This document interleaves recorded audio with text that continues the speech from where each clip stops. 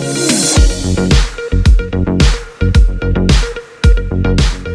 everyone, and welcome to the start of a brand new series called Glad You Asked, where for the last few weeks we have invited you to send us your complex and your difficult and your obscure questions. Now this is so much more than satisfying our curiosity. These questions, if left undealt with, have the power to cause doubt and anxiety in our lives. And therefore, if we're able to speak into these questions with biblical thoughtfulness, then we're able to speak into those places of anxiety and doubt, and hopefully help many of you find new strength in your faith. So here's how we're going to do this. We received so many questions that there's no way that we're going to be able to preach through all of them. So we've chosen the top 7 questions that are perhaps a bit more weighty, that require a bit more space and biblical bandwidth to speak into. And then the rest of the questions we're going to get through on a weekly basis with a weekly YouTube Glad You Asked midweek video, where we try and cover 2, 3, or 4 questions. And the last thing to say here is that you are not the only one asking these questions. These are not the kinds of questions that we get round to speaking about regularly. So please use this opportunity, whether it's the Sunday questions or whether it's the midweek questions, to share these far and wide, because you have no idea what a good biblical, well-timed answer can do in your life or the lives of those around you. So what is question 1 going to be?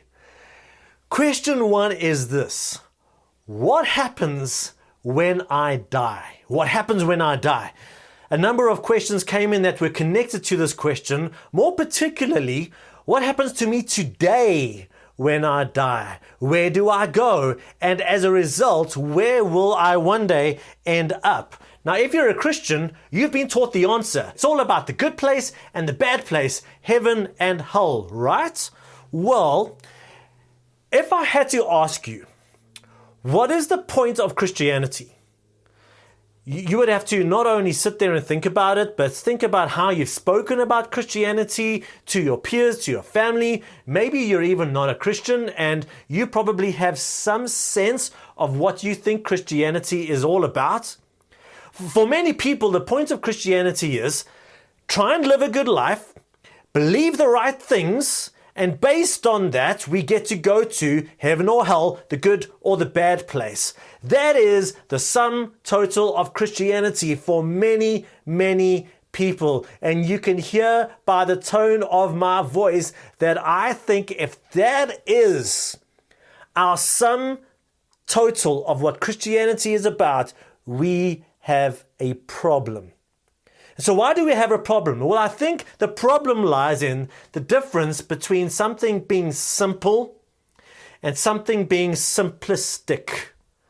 Now, I'm not talking about simple in the sense that some things are just simple, but when we try and give simple answers, good simple answers, a great simple answer is going to have incredible power to distill and to explain far more complex issues well. Good teachers and good lecturers and good authors are masters of simplicity. Albert Einstein, he said everything should be as simple as possible, but not simpler. Which leads me to, what is simplistic? When something is simplistic, it is oversimplified. We have, in the name of trying to be simple, we have robbed some of the bigger picture. We are starting to skew and distort some of what the bigger picture is. And so I would argue that this idea of the point of Christianity being live a good life, believe the right things so that you can go to heaven or hell is a simplistic answer to what Christianity is all about. While many of those points are true in their individual sense, in trying to summarize what Christianity is, it has missed out on so much more, some of the bigger, more important parts of what Christianity is. And so if that's the simplistic answer, What's the simple answer? Well, I can say it in 3 words. It's the kingdom of God, or the gospel of the kingdom of God. Well, Stephen, what is the kingdom of God? Well, I'm going to try put my money where my mouth is, and I'm going to try teach about this in a few minutes. We actually taught about the kingdom of God a number of years ago. It took us a few weeks, and even then it felt like we were just kind of skimming the surface of what the kingdom of God is. But I want to try and give you a compelling picture of what the big picture is, what the kingdom of God is. And then only once we've started to not focus on the simplistic idea of what being a Christian is about, but the bigger picture of what being a Christian is about, only then do I feel we can actually answer the question, where do I go when I die? And in order to do that, we have to go to page 1 of the Bible, the easiest page to find. All right? One of the biggest mistakes that we can make is by starting on page 3 of the Bible. Now, I know maybe you start reading at page 1, but in our thinking, in our imagination, in our speaking about what the gospel is, we tend to start on page 3. You see, page 1 gives us God's creation account. Now, that is not only for us to debate with regards to evolution or the age of the earth. For many people, that's kind of for those people to debate. But what we see in page 1 and 2 in Scripture is God's creative intent. This is why He created. This is what He is hoping to accomplish. And what I've come to see over the past few years is that there is more on page 1 and page 2 of Scripture than you have ever believed, especially when it comes to God's intent, when it comes to our creation. Page 3 is where sin enters the picture. And so for many of us, our story of salvation starts on page 3. There is sin, there is redemption, and then there's heaven. Sin, redemption, heaven. That's the whole picture. And what we need to do is go back to page 1 and all the way to the final page of Scripture, see how God builds this arc from page 1 all the way to the final page of Scripture.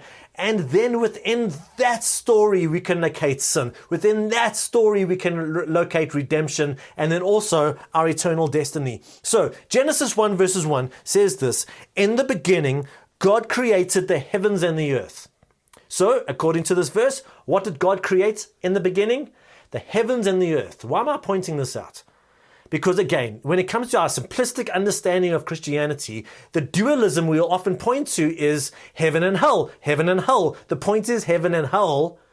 God's creative intent on page 1 is the heavens and the earth.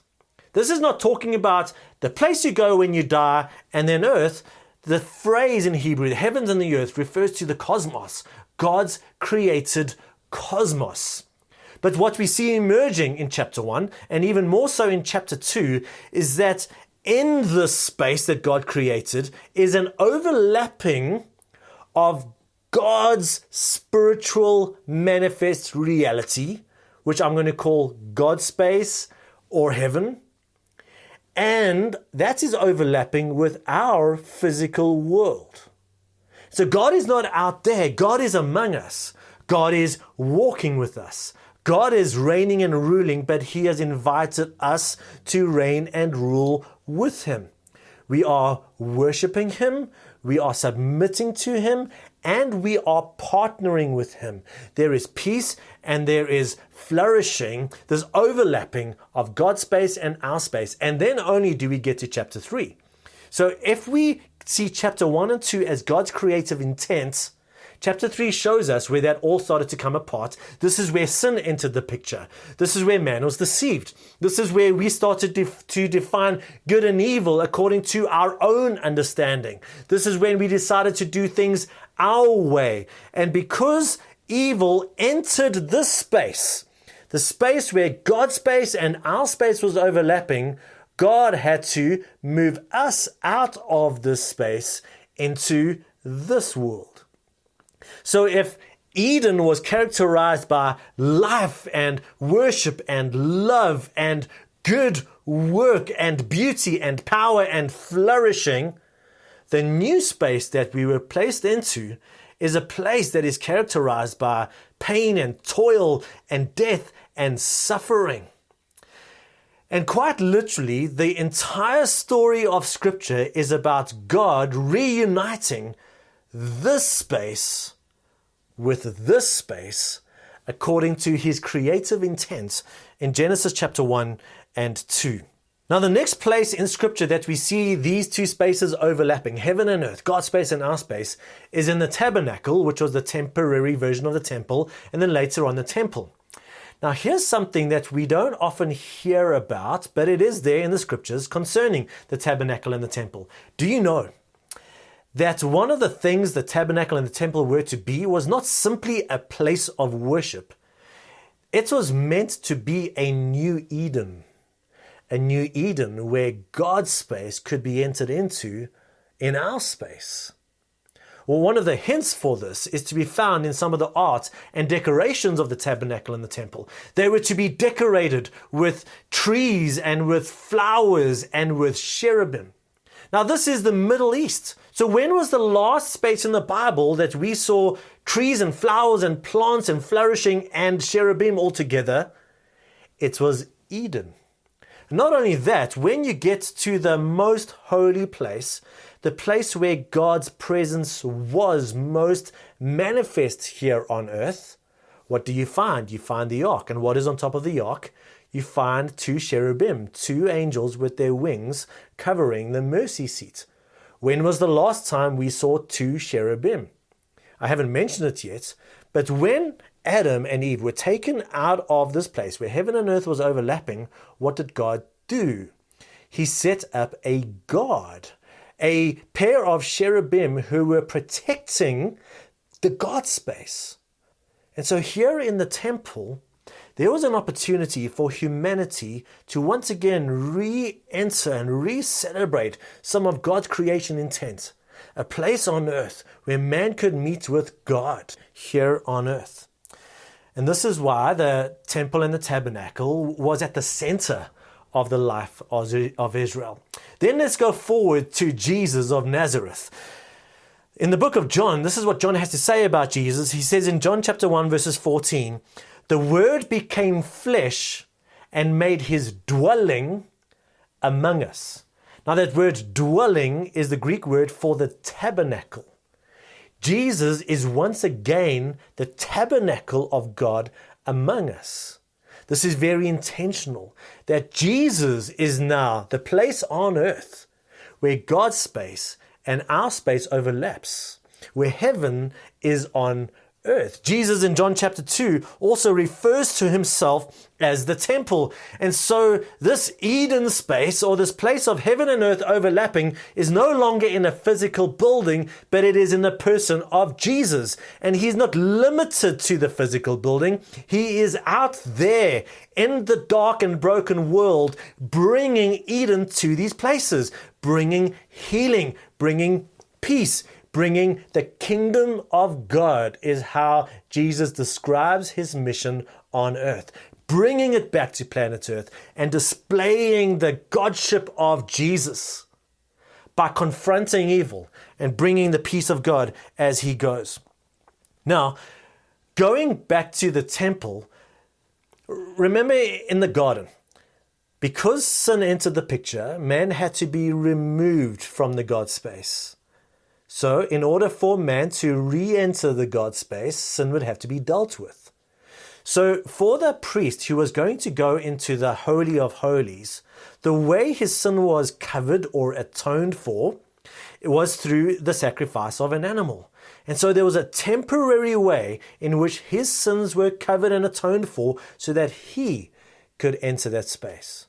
Now, Jesus is claiming to be the temple, the space that we can enter so that we can experience heaven on earth in him. But now, not only is Jesus God, not only is Jesus King, not only is Jesus the kingdom, not only is Jesus bringing the blessings of Eden and heaven to this earth, not only is Jesus the temple, but he is also the sacrifice. So when Jesus died on a cross, this meant that once and for all, our sins have been covered and atoned for so that you and I can once again enter the space where God's space and our space overlaps, where heaven touches earth. And Jesus says that is in Him and in Him alone. Now, let's fast forward to the last page of Scripture. And this is what we read in Revelation 21, verses 2 to 3. John says, I saw the holy city, the new Jerusalem, coming down out of heaven from God. Heaven comes from God. Prepared as a bride, beautifully dressed for her husband. And I heard a loud voice from the throne saying, now the dwelling of God is with men, and He will live with them. They will be His people, and God Himself will be with them and be their God. Here we're seeing the restoration of Eden. We see the God space coming permanently back to earth, no longer limited to a garden or a temple or even a person, but this new reality defines the entire new cosmos. Sin is done for. Sin is gone. The entire cosmos is renewed according to God's intent that we see in Genesis 1 and 2. But what was there in part is now in full. This coexistence of heaven on earth. God's will, God's power, God's peace, God's beauty, fully saturating all of creation. So what does this have to do with when I die? Well, what the Scriptures teach is that I get to enter the kingdom of God. But not only at some future time, according to Revelation 21, but I get to enter the kingdom of God now. Why? Because the King is here in Jesus. He is the one bringing the presence of God to earth. And I get to enter that kingdom now. I get to experience eternal life, not only then, now. That's what John 17 is all about. I am born again into a new kingdom. I am entering the new kingdom that is now here on earth and will be eventually the eternal kingdom that outlasts all other kingdoms. And so the point is, not to pray this magic prayer so that one day I get to go to heaven. The point is, now you are born into the kingdom. God's activity is here now on earth. God has brought the kingdom here. Jesus says, the kingdom is in you. The kingdom is among you. We get to experience that now, not so that I go to heaven, but in fact, here's the language of the Bible. Because I become one with the temple, because I am in Christ who is the temple, I become a temple. Paul in the book of 1 Corinthians calls us and calls God's people His temple. The book of 1 Peter calls us His temple. And so now I become a place where God's presence is here on earth. I become a focus point of God's kingdom. I become a place of God's peace, of God's reign, and of God's rule. And just like Jesus went out into this dark world, confronting evil and bringing God's peace, love, and truth, so we get to do the same thing as we are citizens of the kingdom while we're still citizens of earth. We are taught to pray this: Lord, your kingdom come, your will be done in 2,000 years' time. No. Your kingdom come, your will be done on earth as it is in God's space. Bring it here on earth. Let us see your kingdom now here on earth. So here's a question. Are we in Revelation 21? In other words, has God's kingdom fully come? Is the entire cosmos completely saturated with God's love, God's spirit, and God's power, God's will, and God's ways? No. We are still living in a sinful, broken world. I still have my sinful, broken nature. I am born again. I have received a new nature. I still have my old sinful nature. And so somehow, by praying about God's kingdom coming and by leaning into God's kingdom, I start seeing and praying for more of God's activity in my life and through my life, but we kind of experience it in part. The kingdom is here now, but also not quite yet in full. But because I am in the kingdom now. And because the nature of God's kingdom is that it is an eternal kingdom, I experience the benefits of not only being in the kingdom now, but being in the kingdom for all of eternity. And so can you see that the point of Christianity is the bigger picture of God's kingdom? It's never been about how to avoid the bad place and go to heaven. And so now finally can we get to answering the question. So now, where do we go when we die? Let's look at a number of verses that do address this, make a few comments, and hopefully this is helpful to you. So some of you will know that when Jesus was being crucified, one of the thieves turned to him and said this, "Jesus, remember me when you go to heaven." No. "Remember me when you come into your kingdom." Jesus answered him, "I tell you the truth. Today you will be with me in paradise."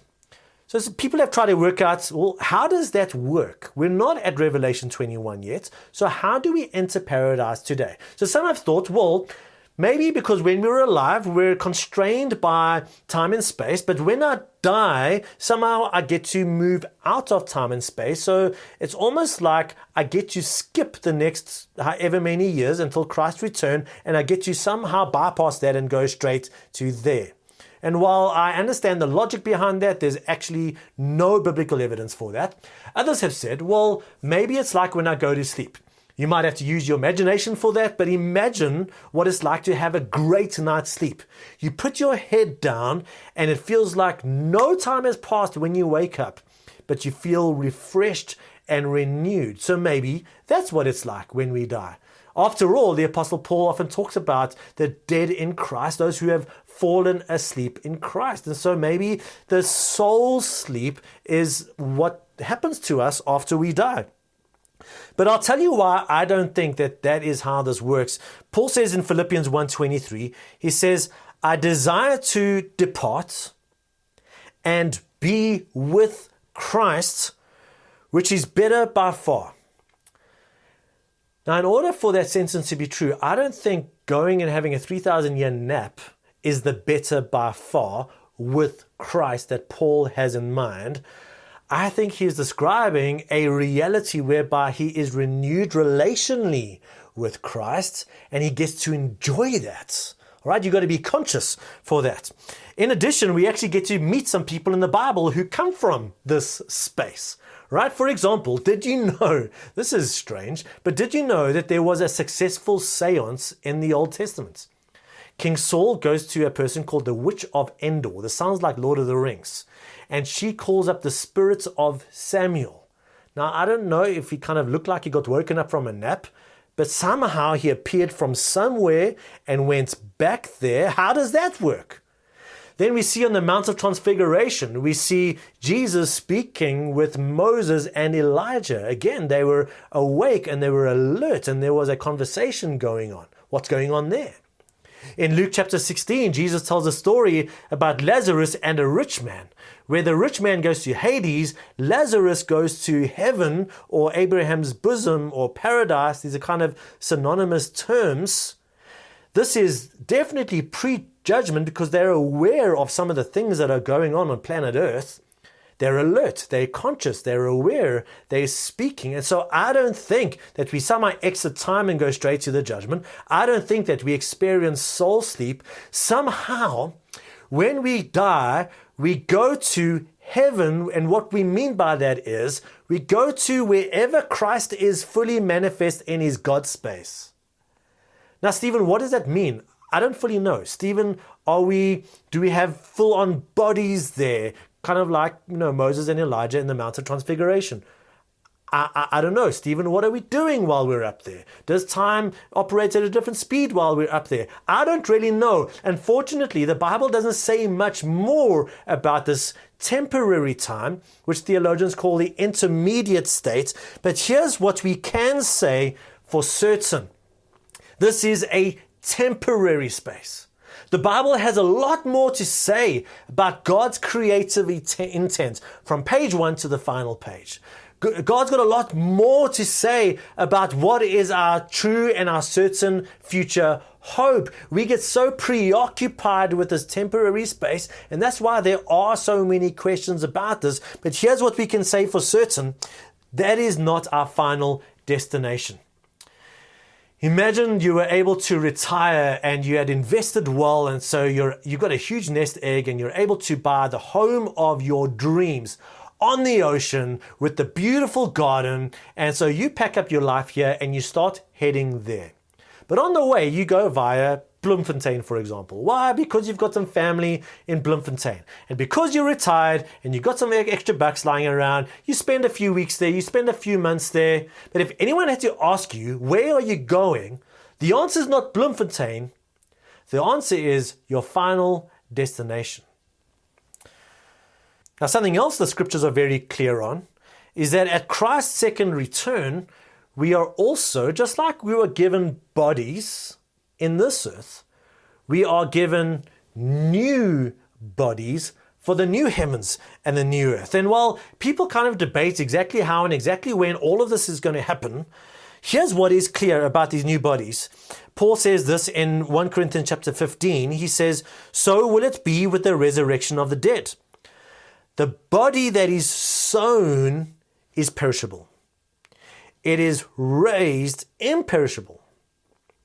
It is sown in dishonor." Think about the weakness of a body that dies. But it is raised in glory. It is sown in weakness. It is raised in power.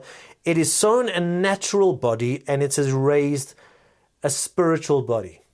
Just by the way, what does Paul mean by a spiritual body? Does that mean we're like ghosts now? That is not what Paul means by that. What he means by that is that our new physical bodies, instead of being ruled by sin, that is all completely removed. All destruction, all death, all disease is removed, and we are now fully saturated and fully animated by God's Spirit and God's power. So here is the metaphor that Paul is using. He's saying the body that is sown is like a seed. If we look at the earlier verses, but it is raised like the product of the seed. So if we think about planting a sunflower seed and the plant that comes out of it, we see two things. On one hand, we see continuity. There is a connection between this seed and that plant, but there's also discontinuity. This seed looks nothing like that plant. That plant is far more glorious and far more powerful than the seed. And in the same way, our new bodies are like the new plant. There's a continuity between this body that is sown and the new bodies that are given, but there's also discontinuity in the sense that Paul doesn't even have the language to describe what these new bodies are like. And in the same way, if we read those earlier verses, Paul says the same is true of the cosmos, of the heavenly bodies. They too have bodies, and they too are like seeds that are going to grow into something new. There is going to be a death of death, a death of sin. There is going to be a purging. There is going to be a fire. There is going to be a sense of destruction, not so God can take this creation, throw it all up and throw it all away, but somehow this creation is going to be in continuation with the new creation, but it is going to be far more glorious and far more eternal and far more powerful. And this is a story from page 1 of Scripture. And once again, God's space will permanently overlap the entire creation. Now, here's why this matters. If all we understand about this is the simplistic version of Christianity, live the good life, believe the right things, and you either go to the good place or the bad place. This does a number of things. Firstly, this leads to escapist thinking. I want to leave this place and get out of here to go somewhere else, aka heaven. Secondly, it leads to passive living. Why? Well, I've prayed the right prayer, I've got my heavenly insurance, and therefore I don't need to do much more about it because I've already got my ticket to heaven. And then thirdly, this leads to dangerous decisions. If I believe that the point of Christianity is to go to heaven and that all I need to do is make sure that I've got my tickets and then I have the bare minimum requirements to go to heaven, I may think I've done that without ever having entered the kingdom of God. Which is why Jesus the King says, many will come to me on that day and say, Lord, Lord. And he will say, depart from me, I never knew you. The goal of Christianity was never meant to be heaven, at least the way we understand it. The goal of Christianity was God becoming king, God among us, God manifestly animating us and loving us and empowering us, that we are living in this physical, beautiful creation, experiencing flourishing and peace and all the joy and goodness that comes out of that place. This is what the kingdom of God is. God becoming king, and I get to start enjoying that today. And because I enter the kingdom of God today, I get to enjoy the eternal benefits of the kingdom of God. Now, if you're a Christian, your role is not to hang on until heaven.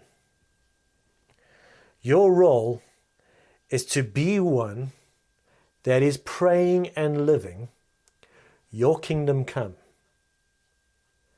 Because by definition, I have stepped back into Eden. I have stepped back into the God space. I am in Christ. And because I am in the temple, I am now a temple. I get to be a place where the God space is in operation. I get to be a citizen of heaven while still being a citizen of earth. I get to be a place that spreads the love, joy, and peace of God's kingdom now. All of our Christian practices. It's not about a religion. All of our prayer, all of our community, all of our reading the scriptures and knowing the voice of God, all of our abiding, all of our morality are not about doing the right things and living the right life. It's about being in the kingdom, expressing and experiencing the kingdom here on earth. But if you're not a Christian and you're somehow still with this message, Christianity, despite what you've heard, is not exclusively about a get out of jail free card. Because you've looked at this version of Christianity and you've found it wanting and you've rejected it. Rather, Christianity is about God, who is recognizing the sin and the brokenness in this world and hates it as much as you do.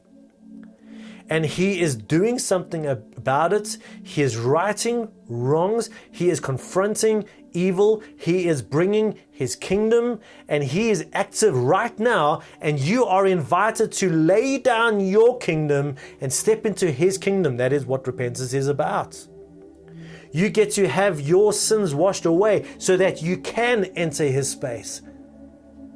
And then you get to enjoy the fullness as we enter the fullness of history. But this also happens in prayer.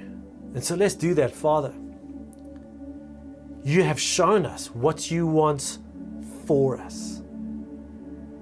I pray that as we've covered so much ground today, that you are bringing clarity where there has sometimes been an oversimplification or even a false understanding of the point of all of this. Father, I pray that we experience the challenge of the kingdom of God and the invitation of the kingdom of God, whether it's the invitation to Christians or those who up to this point in time haven't called themselves Christians. I pray also that you've upped the importance and the urgency of the kingdom of God in our hearts, of what it truly means to be a Christian. I also pray, God, that you can give us a sense of security about your kingdom, about where we are going and where we are heading, and also what will happen to me if today I die. Father, may this come across as the most beautiful picture we could ever have imagined coming out of this sinful, broken world. A picture we want to be a part of, joining you where you're at work. We pray this, Lord, in your name. Amen.